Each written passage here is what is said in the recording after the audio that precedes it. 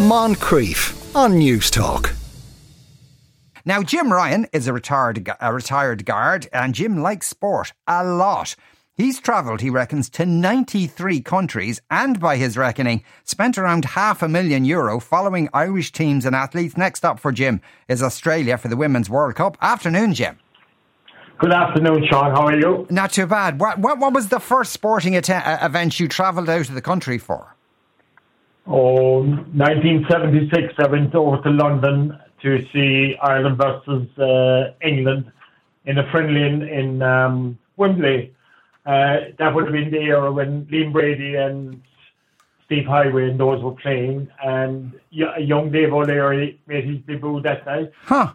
And I flew over thinking the flight was cheaper to go for a week, but in my naivety, I never realised that I'd be staying in a hotel for a week over there, so it cost me double what it should have cost me. Oh, okay. But I learned from that. Yes. And do you think after that, did you kind of get the bug for this? Actually, I think I always had a bug for sport. I was born into a GAA background, was always going to GAA matches. Just go to matches down here in Cork, soccer matches. Cork Hibs and Cork Celtic were going well at the time, and I just got into the bug, and I think the bug of travelling as well, and everything associated with it. It's a great way of seeing the world. Yes, it is. Yeah, it must be a fantastic way of seeing the world. And normally when you travel to an event, do you get much of a chance of seeing the country you're visiting? Or are you kind of you see the match or whatever, and then you're out again? No. Generally, I would hire a car, and I've driven right across Europe to different sporting events, driven across different countries, and it's a great way of seeing the country. You pick up a car. I did a beautiful drive from Dubrovnik up to Podgorica in Montenegro over the mountains. Spectacular drive, Yeah, I'd imagine so. And in your memory, or were there many places where you said to yourself, God, I must come back here? And were there many places where you thought, I'll never come back here? No, I've never said I'd never go back to any of the places I've been in. And I've been in a few scary places.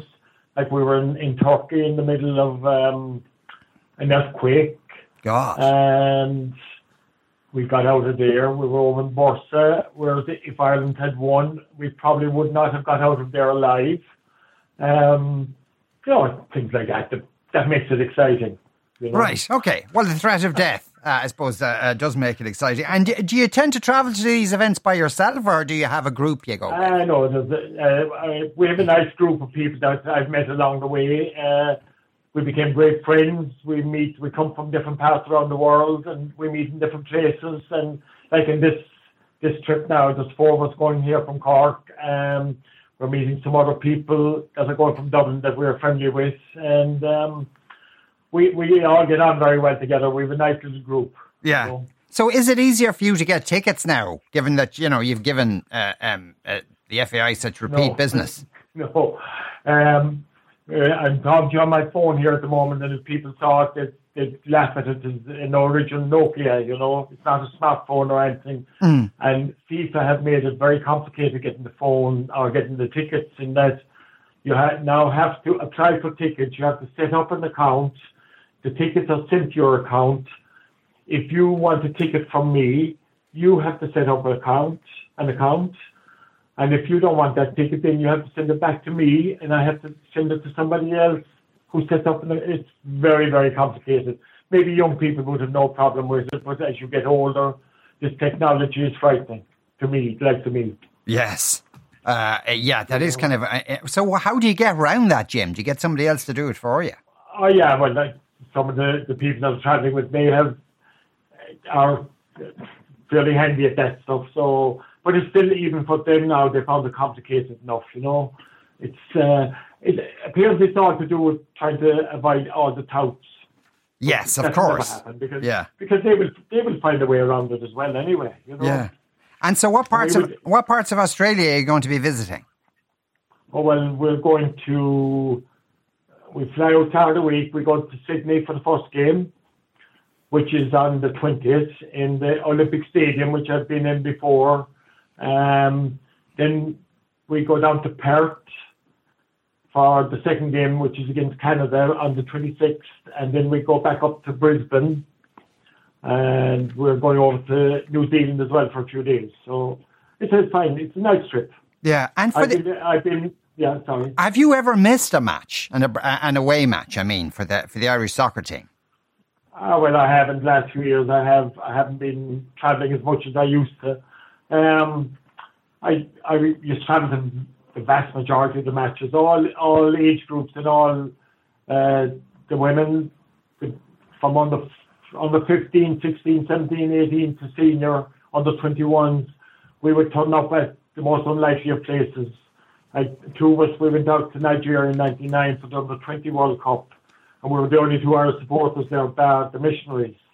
We were the only 2 that turned up there. So we like travelling. I think it's a bit of the travelling and a bit of the sport. Right, okay. So even though you reckon you've spent €500,000 over the years, you don't think that's a waste?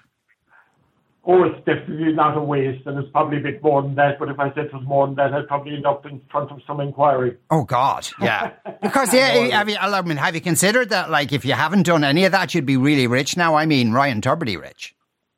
No, I wouldn't. Sport was my life. I was born into sport. I've been going to matches since I was 3.5, 4. So I've always done that, and when I was smoking, I spent a lot of money, gave them up, and I still haven't any more money than I would have now. So, you improvise. You spend your money different ways. Yeah. Well, it's good, not everybody knows what they love, and you know what you love, and you've devoted your life to it, and that's a fantastic thing. Jim, enjoy Australia, and thanks a million for talking to us today. That was Jim Ryan there. Moncrief, weekdays at 2 p.m. on News Talk.